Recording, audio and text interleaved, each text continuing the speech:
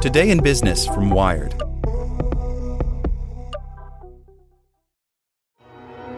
With supply chains becoming more complex, you need to stay on top of the latest logistics developments.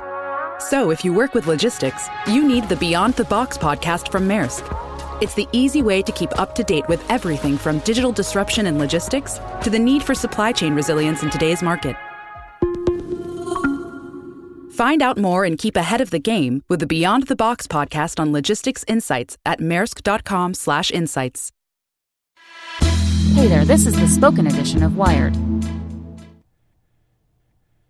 Today's edition is powered by TD Ameritrade. When it comes to investing, each of us does it in our own unique way. From TD Ameritrade's award-winning technology to personalized guidance, they have everything you need to invest on your terms. Visit tdameritrade.com/YTDA to get started.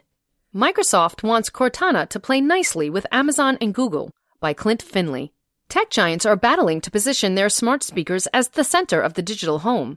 But Microsoft, which lost the mobile wars to Apple and Google, is trying to ensure that it will have a place no matter who wins.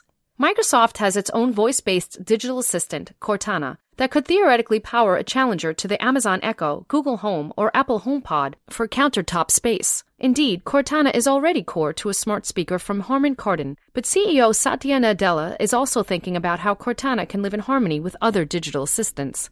Would it be better off, for example, to make Cortana a valuable skill that someone who is using Alexa can call? Or should we try to compete with Alexa? Nadella said earlier this week, referring to Amazon's digital assistant. The CEO made the remarks at a media event, according to Business Insider. We quite frankly decided that we would do the former, because Cortana needs to be that skill for anyone who is a Microsoft Office 365 subscriber. Alexa users have been able to summon Cortana through Alexa and vice versa since last year.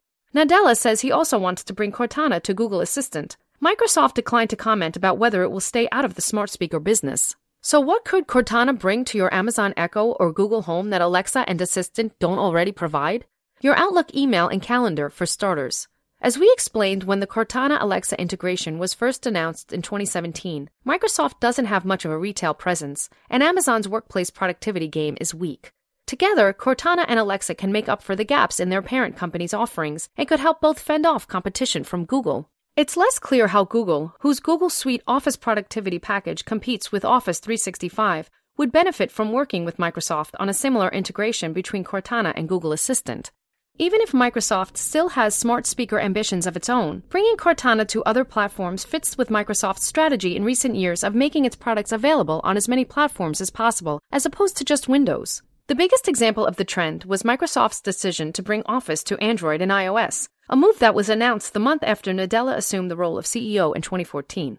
Since then, Microsoft has offered Skype support for Alexa, made many of its programming tools available for Mac and Linux, and launched versions of its SQL Server software for Linux and its Microsoft Bot framework for building chatbots for platforms like Slack and Facebook Messenger.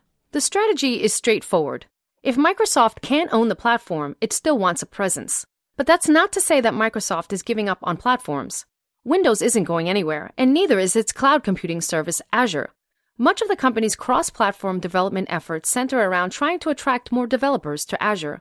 Even before Nadella's tenure as CEO, the company helped port popular open-source tools like Git, Node, and Hadoop to Windows and made Linux available on Azure. More recently, it released the Windows subsystem for Linux, which enables users to install Linux apps on Windows. Microsoft wants to be everywhere, but it's still very much interested in being the platform for everything.